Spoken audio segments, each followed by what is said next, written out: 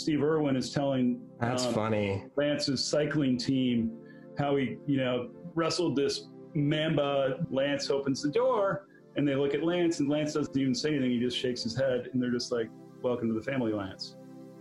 Hey guys, Michael here. Remember when the only channel your parents would let you watch was Discovery Channel? Well, my next guest, Derek Koenig, led Discovery's marketing and creative back in the day. He also helped create the Epic Pass for Vail Ski Resorts, and now he's doing the whole golf marketing thing, hanging out with Tiger and stuff. It's crazy. Had so much fun talking to him.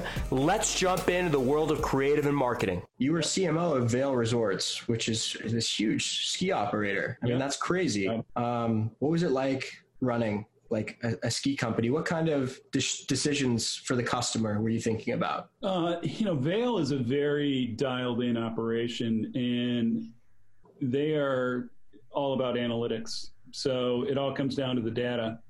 And we launched a product called the Epic Pass. Yes. Which tracks your, it tracks your movement all around the mountain. So they know where you go and what you do, what you spend and what you like. And then Google. Yeah. The Google of skiing. And this was a big deal. This was 12 years ago. So there was a lot of pushback on private information and freedom and I'm skiing and screw you and this and that. And, but it's turned into be a monster. So, and you're keeping people safe. I mean, you know where people are on the mountain and then you can create a better experience, just getting that data through, finding the runs people are on, right? Yeah. Gen Z and millennials they don't care about their data. They'll give it to anybody, but we don't.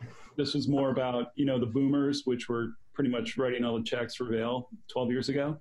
Yeah. So they were kind of like, they're the Woodstock generation. They're like, no, I don't want you following me around. Don't tell me to wear a helmet. Don't anything. But that all passed. So yeah, skiing and snowboarding and the slopes, that's not your only game. You're also heavily involved with golfing now. Tell me a little bit about, just briefly, what it means to market in golf. Like, who are you reaching? Yeah, it's a blast. It's a fun. So what we're trying to do next, just to peek under the tent, is we're going to use the golf audience and the golfer as the portal to get into all different action sports. So if you're a golfer, you probably hike, you might ski, you might play tennis, you might do yoga, you might like CBD, whatever you do Sure. to escape. We're going to go through that audience and that relationship and then talk to them about these other elements so we can grow. Discovery Channel, man, that's all my parents let me watch. That's all our parents let us watch because it made us learn something. And that's the best kind of content. It's when you're consuming and you're entertained, but you're also learning something, and I don't think there's enough content like that out there. The reality is there is. It's just there's so much choice right now that people don't want to learn anything unless they're specifically going to YouTube to learn how to change the oil in their car or something like that. Right. Very tactile. Other than that, they just want to be entertained, and so we came through at a time when there was, only 50 or 60 cable channels and Discovery was the one that did this, and it was pretty special. Yeah, I bet when you were at Discovery, you guys were like, wow, we need to start a streaming platform. And that was part of the combo, but you guys didn't. You didn't start a streaming platform. We did. What was the rationale? We bought Now This, and we bought How Things Work, and we bought other platforms that did that.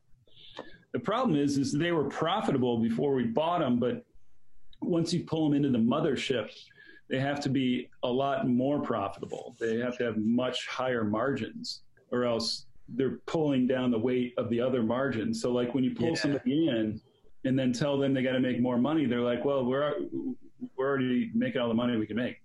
Because the fact of the matter is cable channels and cable content is incredibly profitable. You're dealing with like 60% margins.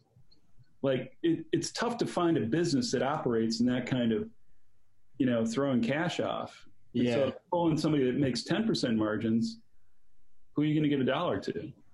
You're going to give it to the 60% margin guys. Mm-hmm. So internally it becomes this really big issue. So when you were at Discovery, you did a bunch of rebranding of the most iconic shows on Discovery. Animal Planet Network, Animal Planet. Yeah. I don't know if was it Whale Wars. a lot of different shows. What was the ethos behind those rebranding? What were you trying to achieve there, Derek? Oh, the secret behind a rebrand is somebody new is in charge. And so they're like, I don't like the way the brand looks. I want a new brand. Bring it more into what I'm thinking. So usually a change in management means a change in branding. The key with the rebrand is keeping everything that's good and then just changing it up. Whenever you do a rebrand that's like a complete transformation, it rarely works. You want more of like a really good haircut, of like, wow, you look great. You look great, Derek. What'd you do? Well, I did this or that, or I lost 10 pounds. But if you do something completely different, everybody that you have a relationship with are probably not going to be happy with it. So that's always the trick with the rebrand, whether it was with TLC. So with TLC, we went from the Learning Channel to Live and Learn. So it was an easy enough jump, and we did it with an irreverent wrapper around it and did some funny ads and stuff, all based in human insights. Did you work with Steve Irwin, or was that before your time? No, I knew Steve. Any stories you remember that stand out? When we filmed the Lance Armstrong spot with him, it was really interesting because when talent gets together, sometimes they don't get along, because there's ego involved, whether you're athletes or TV talent. Steve Irwin was a pretty big talent at the time, and we flew him into Austin to do this spot, and you never know how it's going to go over, but like he and Lance were like thick as thieves and like just laughing and joking and goofing off. And Lance is not like a goof off type fun guy. So when we brought Lance in and sponsored the cycling team, it was kind of weird because everybody was like, why are you sponsoring a cycling team? That has nothing to do with Discovery. And the CEO at the time was this guy, Billy Campbell. And he called me in his office and he goes, I just spent a bunch of money on this cycling team. You need to make this thing work. And I'm like, okay. I said, give me till the end of the week. Come the end of the week, I came in, make it work from a marketing standpoint. I said, look, Billy, we've got some bad news. You bought a cycling team. Discovery has never done anything with sport before. Bought a cycling team. So you own the cycling team, you own the rights to promote them and sponsor them. No, we own the team. What? You own Lance Armstrong's team? Yeah. Wow. Yeah. Big check for 3 years. So I said, we own this team. We don't broadcast the Tour de France. He races in one race a year, which is the Tour. Most people know nothing about cycling, and I don't know how you're going to make money on this. I said, here's the good news. Here's what we can do. Why don't we treat it like we do most other things, like a TV show? And we're going to tell you everything there is to know about Lance, everything there is to know about his body and how it works, everything about he and the Peloton. So we started filming this, and the key idea was take all our talent. So, the chopper guys, Steve Irwin, and connect them or put them in the same room as Lance. And so and we called it Welcome to the Family Lance. So this dysfunctional Discovery family. So everybody had a place. Welcome to the family. Yeah. Any animals there with Steve? What was the shoot? I'll get a video for the viewers. He had an anaconda. He had a snake above it. So the whole thing was like, it was like a fish out of water type thing. Like all the different talent were in this hotel, and they were each in a hotel room getting ready to meet Lance. And so they were all in their own world, and then Lance would open the door and it'd be a sight gag. So Steve Irwin is telling that's funny Lance's cycling team how he, wrestled this mamba, anaconda or whatever, some big story that he was into. And then Lance opens the door and they look at Lance, and Lance doesn't even say anything. He just shakes his head, and they're just like, welcome to the family, Lance. Another thing at Discovery was this VR stuff. VR was kind of like just taken off when you were kind of making those decisions.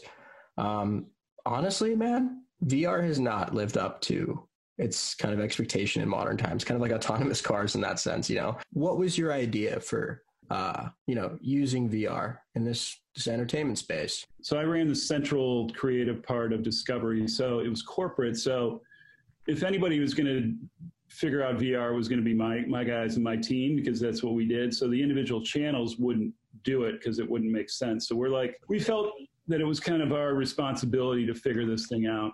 anybody we talked to in the business that was doing something innovative and breakthrough, we're like, let's partner.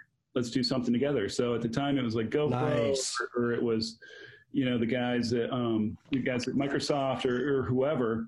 And so we were always on the cutting edge, and we built this platform where we said, look, we can give you a lot of love and a lot of people watching your stuff if we partner up. So we'll shoot it with you. We'll create it. These were the GoPro guys. GoPro is one of them, but they didn't need a lot of love that way, but they just like the brand connection. Everybody comes at it from a different What were you doing with the GoPro footage? How was that working?